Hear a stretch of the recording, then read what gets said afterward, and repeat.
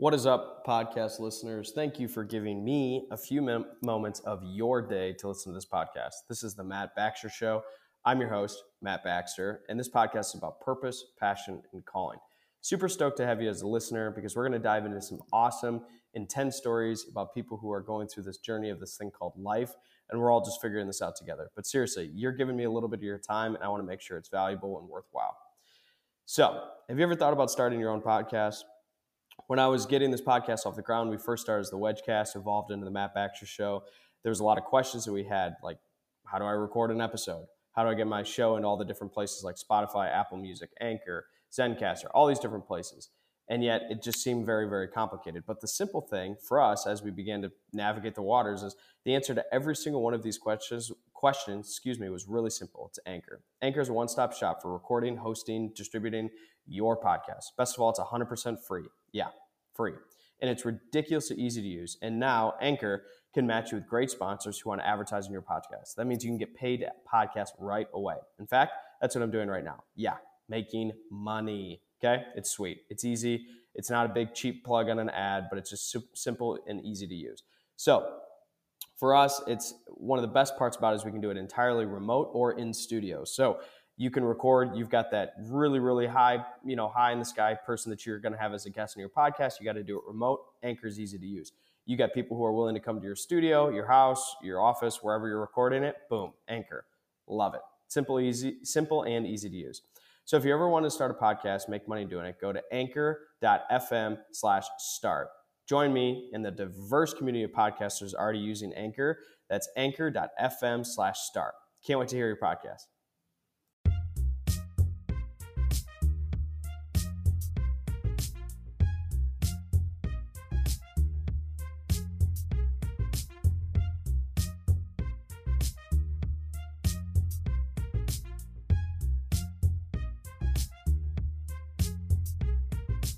Welcome to the next episode of the Matt Baxter Show.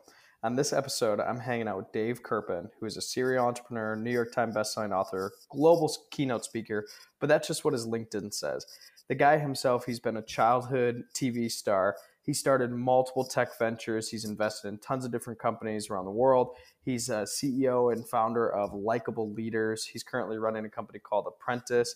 He's just all over the map when it comes to having an influence on people, building sweet companies, and just having a greater impact than just himself.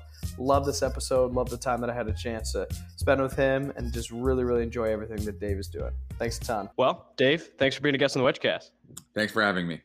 Yeah, excited. I mean, obviously you have a very, very unique story from being an entrepreneur. You're a New York Times bestselling author. It sounds like you've had some pretty interesting childhood guest appearances on some shows as well, too, from what I can tell. So I'm excited to hear your story. Yeah, it's definitely a unique story. We all have unique stories, but I've had quite a few adventures over the years. Grew up in New York, went to school in Boston on a full scholarship. Thought I wanted to be a teacher. From the time I was in third grade up until senior year of college, I started working as a ballpark vendor up in Fenway Park in the ballpark. And the way that business works is you're paid only based on how much you sell, commission, as well. And it's also a seniority-based system, so you have to work for years to sell the hot dogs and the beer that make a lot of money. So my first day on the job, I had a product called Crunch and Munch. I sold 6 boxes. I got paid the legal minimum of $10, and I came back the second day determined to make more money and sell more product. And over the next few weeks, I developed a shtick and with some singing, some dancing, and some juggling boxes, and just trying to get people's attention. And I was able to, at my peak, after doing a lot of media and really turning it into a kind of a local sensation, I was making $1,000 a game, and really supporting myself. It was obviously a great living for a college student. So who taught you the you got to do something a little bit different? Obviously, was it just a matter of, hey, I made the house minimum or the legal minimum to be paid, and you thought, man, I'm not okay with that, or did somebody poke you and say you got to do something different, or what? No, yeah, I'm sort of a self-starter, I guess. That was really my first entrepreneurial experience, even though I wasn't technically an entrepreneur. I was sort of an entrepreneur within the confines of the company, and yeah, I wasn't there to watch a baseball game. I was going to make a living, and so I knew that I had to do things differently if I was going to make a better living than the minimum. Yeah, $10 or six boxes of crunch or what you were selling probably didn't cover a lot of rent money, so you needed a little bit more than that. Exactly. So that experience turned me on to entrepreneurship and turned me on to sales and marketing and PR, and ended up uh, working. Eventually, I had one horrible job, and I can talk about that later in the downtime. But I had one bad job selling insurance, and then I ended up at a Radio Disney selling for the Disney company. And I was the top salesperson in the country until this woman started working at my office, and she dropped me to number two. So I knew I had to marry her and go into business with her. Can't beat them, join them. Of course, that's one way to do it. Say, I'm never going to be better than you, so I might as well, marry you. I fell madly in love with her. There was one slight challenge at the moment, is that she was married already, and so much to my dismay, I could not convince her to leave her husband for me, and she ended up moving to New York from Boston and focusing on her marriage and seeing if she could make it work. And I did what anyone with unrequited love would do. I went on a reality TV show, sleazy show on Fox called Paradise Hotel. And about a year later, I was living in Los Angeles, a D-list celebrity, and I still really missed her, even though I hadn't, I had worked very hard to let her go, but I still had a piece of me that missed that woman from Disney. And so I called her up, and I was at the American Music Awards, and I called her up kind of to brag, I guess, like I'm hanging out with, the cast of American Idol. What are you doing? And she said, well, I'm at home, and I'm actually going through a divorce now. And I said, I'm so sorry to hear that. Yes. And took a flight to New York, told her a little white lie saying that I had to meet with my agent in New York. Of course, you always have business that you happen to be in the area for a woman, right? Always. And so we started dating, and I got to fall in love with her a second time, and that time it worked out much better. We got married, and again with that entrepreneurial kind of spin, we didn't have enough money to afford the wedding that I wanted to have, and she had been married before and had spent a fortune on a New York wedding that led to a divorce within a couple of years. And so we had an idea to partner with a baseball team, and we created a sponsored wedding promotion called Our Field of Dreams. And we got married at the end of a game and raised about $100,000 in sponsorships to cover the cost of the wedding. It was just awesome for me as a baseball fan, but it turned out to be a very, very successful marketing event as well. And our vendors said to us, this was amazing. We got so much press out of this. What are you guys going to do next? And we couldn't get married again, so we started our first company together.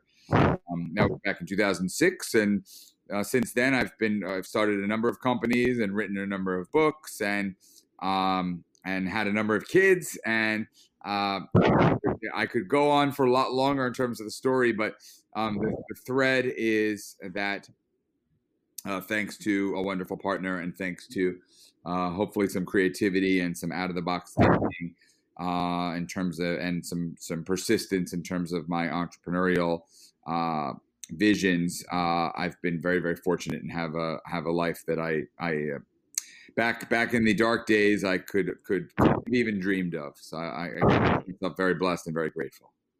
That's amazing. So out of all your different entrepreneurial idea concepts, whether the ones that have worked or didn't work or whatever that is, what would you say are the ones that push the boundaries of your skill set the most? Yeah, good question. I would say that the one that puts the boundaries of my skill set the most is Likeable Local, my second venture. It's a software as a service, and I am not a software guy. I'm not a coder. I don't know. I know just enough now to be a little bit dangerous, but not actually build any actual single lines of code. I'm smiling because I run a tech startup, and literally I have used almost to a T that exact same statement of I don't know what I'm doing. I know enough to like sort of understand the language, but not by any means do anything productive with it. So I totally can relate. Yeah, and it's really, really hard. I mean, I'm fortunate to have a partner in that business that is a brilliant coder, so that's good. But it's just hard when you're so far out of your comfort zone. It's hard for me when I'm out of my comfort zone. I can sell, I can market, I can think big. I can't build software, and so that's definitely a challenge. Yeah. Cool. So let's move into a little bit of the book writing. So what was the inspiration behind that? Was that something you tripped into? Was that something you had from, the get-go of back in the day, you always wanted to write a book? I mean, what was the inspiration that ultimately led up to that? Yeah, both. So I definitely always thought I had it in me, like to write a book. I think a lot of people do in surveying quite a few people over the years. When you really dig it, people want to share their story, and Of course. which is why podcasting is so popular, right? It's exactly why I wanted to start this podcast, and it becomes really easy because everybody likes sharing their story.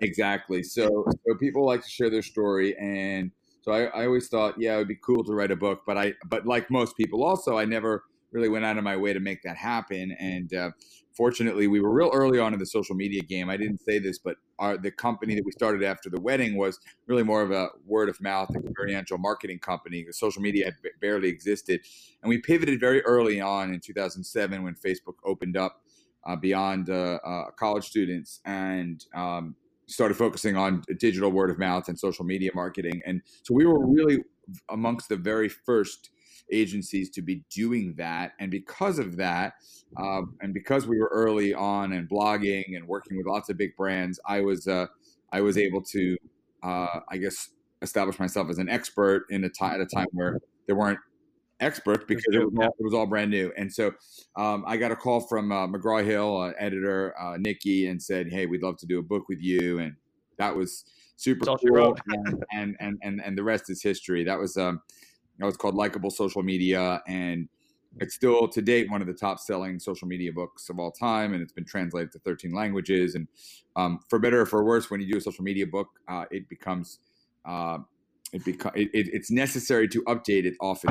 We're already in our third edition that just came out earlier this year, and it's been really great. And more important, I've done a number of books since then, and I've helped a lot of people sort of pull that book out of them and figure out how to either self-publish it or get it published through a traditional publisher, and help those people tell their story as well. Sure. So would you say that after you wrote your first book, does the second book get easier? Does it get harder? Do you look at yourself in the mirror naked and say, what am I doing wrong all the time? I mean, what's the experience from first book to all the other ones? Yeah, it's a great question. And it is definitely gets easier. It's always hard.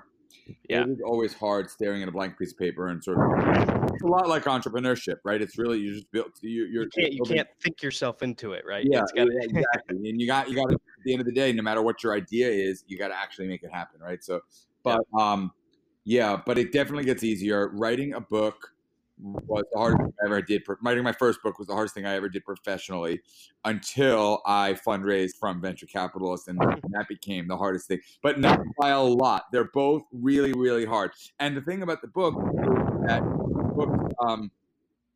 but it does get easier. You sort of figure out, especially if you have a style and if you have a format that works. It gets a little easier. Well, if you're relating the challenges of raising capital to writing a book, I've raised one round of capital. We're about to go through our second round. And I would say the first round was one of the worst things I've ever done. And the second round is not that much easier. It's just slightly in some different ways. So I can echo that. And that's amazing. Yeah. No, it's really, I think it is similar and similarly hard. And I guess like anything, the second and third time you do something, it gets a little easier, just because you know what to expect, and in the case of VC, of raising money, the things you have to do and the BS that you have to sort of do. And but hey, if you're raising a second round, kudos to you, because with each round you raise, it gets progressively more difficult to build the kind of company that is worth, not necessarily to raise the money, but to build the sort of company that at the end of the day you can't keep raising alone. You got to actually again execute. So that's great. Yeah, exactly. Yeah, it's fun. It's a talk about learning curve.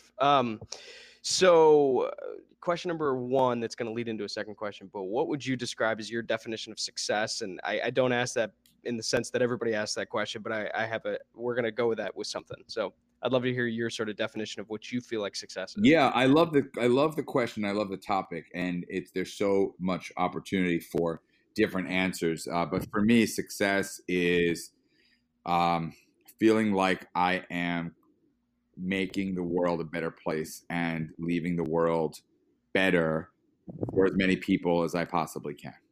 Hmm. So, out of everything you've done in your career, what's the most successful thing you feel like you've done? Well, good question. It depends whether you take my last answer and go with quality or quantity. So quantity wise, my first book, because I've sold the most copies. Art of People, my most recent book, is going to catch up soon, and then sort of potentially catch up. But in as much as I've sold the most copies of the book, I know it's impacted the most people, etc. And it's possible to do that with companies as well, of course. But most companies don't reach the scale of millions of people the way books can, right? So that's just a reality. Sure. But if you go with quality, there's only a couple, three people that I've impacted. But I've in this way, but I've impacted them a lot more than I've impacted the my readers, my book's readers, and that would be my success as a father, raising 3 children, or hopefully the impact that I've had on them and the impact that they'll have on the world because of me. So again, quantity-wise, first book; quality-wise, 3 kids. Amazing. So throughout the course of your career, I alluded to this a little bit as far as your skill set, but what would you say was the most challenging way, in the way that on this podcast I like to ask that question was there a season throughout the course of your life that maybe you didn't want to get out of bed, or not even necessarily literally, but just like that you weren't necessarily Dave, you weren't in your zone, and what was that experience like, and sort of what was the transition out of that? Obviously, since you're kicking out another book and you're still running different companies, so obviously things are back on track, but I guess what was that like? Yeah, so I'll point to a couple of really dark periods in my life. The first was after I finished after I left the vending job, where I sort of figured I have a college degree, and even though I'm making great money, I should put it to use. So I was recruited by a lot of fans of mine in the vending days, and one was this insurance group, and I was recruited to be a financial planner out of college, and I was actually making great money. It was basically insurance sales, financial sales. I was making great money, but I felt very uncomfortable with what I was selling, and I was selling a lot of products that were high commission and helpful for me and for the company, and weren't necessarily helpful for the people I was selling them to. So I had a real crisis of morality, and I ended up leaving the company, which was great. But that time where I was struggling, when I was doing something I felt not so good about. By the way, my boss at the company that I left ended up going to federal penitentiary. So my guts were right that it was not such a great place. Yeah. But then there was something was going on there that you wanted to get out of. Yeah, exactly. But then there were some dark months that followed, because I didn't have anything. I left a job without any plan or without anything to do, and so I was delivering pizzas and just trying to make ends meet for a bit. I guess to have gone from being this famous vendor to being this sort of really lost person, and really hard. What got me out of that was my favorite career book that I've recommended to a few hundred people over the years. It's called What Color's Your Parachute? It's one of the best-selling career books of all time, and it really helps you figure out okay, these are your skills, these are your interests, this is the type of organization where you see yourself, and then just make it happen. And I read the book. I did the hard work that the book suggests, and that's what helped me end up at Radio Disney. I just called them up and said, hey, I need to work there. I love kids. I love marketing. I'm probably the only straight male non-parent that's listening to Radio Disney in the world. I'm listening to it and digging the pop music, and I need to come to work for you. And they said yes, and that was a game changer for me. And the other really dark time was after the reality show that I was on, after Paradise Hotel. I was famous for nothing. I was famous for having been on a TV show and not having actually done anything. So I like to think of that as the sort of anti-entrepreneur. I was getting paid to show up at bars and nightclubs and malls and sign autographs, but I wasn't bringing any value whatsoever to the world. And that was actually a really unhappy place. And people have given me some some crap for it over the years when I write about that or talk about that, because they're like, dude, you were famous, you were getting girls, you were doing all the things that on the surface you would think are awesome, but the bottom line is I'm just sharing my truth when I say that it was a really, really dark and hard. There were some days where it was hard to get out of bed. It was a really dark time for me.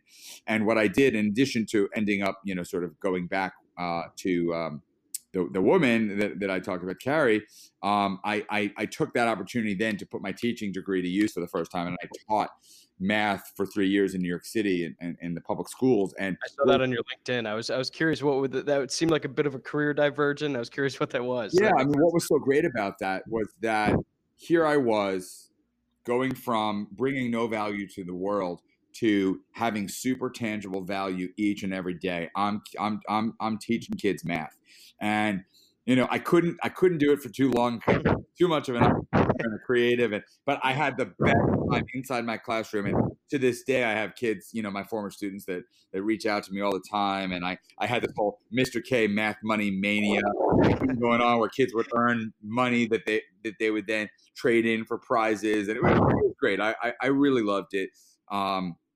In another planet, I would have continued along the lines of education and public service and become a school superintendent, and then run for Congress, and who knows what might happen in the long run. I'm still super committed to making the world a better place, and I think there are ways to do that from the private sector and ways to do it from the public sector. And so, I took my turn as doing it from the public sector as a teacher for a few years, and now I've been able to impact the world in some from the private sector, but who knows what the future will bring. But yeah, those two times were some very dark times, and it's the reality is, no matter how successful any of us are, we all have dark times, and we all have times where we doubt ourselves and we doubt our path and we doubt what we're going to do. And so that's why I always ask people what they want to be when they grow up. And I sort of talk about what I want to be when I grow up. Like, okay, so what? Whatever you've done, like, that doesn't necessarily mean that's what the future is going to be, Right. Totally. Yeah. Well, I don't know if it's easy for you to share those things or not, but I appreciate it, because you're offering up a bit of vulnerability. So that's amazing for you to do so. So thank you. So I guess ultimately, the transition here is from that, what is it that ultimately now today gets you out of bed in the morning? You've alluded to the fact you want to make the world a better place. You've alluded to the fact that you want to have an impact on those, maybe from a macro perspective, writing books, and a micro perspective, kids, wife, really, really important things as well too. But do you have sort of a Dave tagline of what is it that gets you out of bed in the morning the most?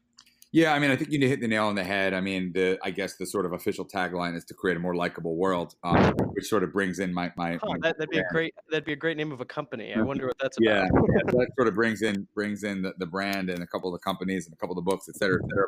But the reality is, yeah, I mean, I want to make the world a better place, and I want to impact as many people as I can. And I've been able to I am on my school board locally too, and so I'm able to help the town of Port Washington, New York, and I'm able to hopefully help my kids and my family. And my latest venture is called Apprentice. I'm really excited about it. What we're doing is we're matching up. So with my first couple companies, I hired a lot of college students, and I would manage them while they were in school. They would, sort of be my executive assistant, and then they would come to work for me full time when they graduated. And I ended up with some terrific rock stars that I was able to teach and mold, and they have been able to help my companies, and I've been able to help them in their careers for a long time. So my latest apprentice, he worked for me for 2 years, and then he said to me, Dave, like, this whole concept of you teaching me and me, providing a lot of value for you, like, it's really a great concept. We should scale it. And I was like, yeah, you're right. It's a great idea. Great. Done. Easy. He went from being my college student executive assistant to being my business partner and co-founder on Apprentice, which is our latest venture. And the idea is the big, hairy, audacious goal is to create 1 million mentors. And the idea is that we connect CEOs and other business executives with college students that are super ambitious, hungry, driven, smart, and they serve as their remote EA/COO, CMO, CFO in training, because these kids are not like your typical EA track. They're like brilliant kids, and they work. We just literally hired a student on LinkedIn who reached out to me and said, "Hey, I want to work for free. I just want to be a part of what you're doing." I said, "Done, hired." And although I will share, having when a previous company, with Likeable, at one point I had 60 interns. All I was doing that to you is, is that many lawsuits with big media and marketing companies have changed the economics of this, I find it very, very important to pay. So I'm just saying that. You never know who's listening, whatever it is. Oh, totally. Yeah. So the caveat to that is we ended up paying. I had said, you're not working for me for free, but he reached out and that showed me he was ambitious enough. So I said, fantastic. Perfect answer. So, yeah, I mean, that's my latest venture. And I think that I love mentorship. I've been so blessed to have had some great mentors in my life. And I'd like to think I've been, I'm doing this podcast now on my Thursday afternoon office hours, but in addition to podcasts, I mentor quite a few people during this time that just want to talk and ask questions and whatever. And so with this company, I'm trying to kind of scale that concept and figure out a way to create a value exchange where everybody wins. Yeah, that's amazing. Well, I want to, leave you a space. Is there anything else you want to leave the audience with? This has been awesome. It's been fun to hear your story. But yeah, is there anything else you want to wrap things up with? Well, I'll just share that one of my core values is responsiveness. So if people have questions, comments, thoughts, they can hit me up on LinkedIn or Facebook or Twitter. And sometimes it takes a long time for me to respond, but I respond to every single person that writes to me. And they can if people want to hang in my Thursday afternoon office hours, they can go to scheduledave.com and sign up for some free time with me. No strings attached. So happy to do that. Yeah. Well, thank you so much. I appreciate you being a guest. This has been awesome. My pleasure. Hit me up with tell me a little bit more about your company that you're building and how it can be helpful offline.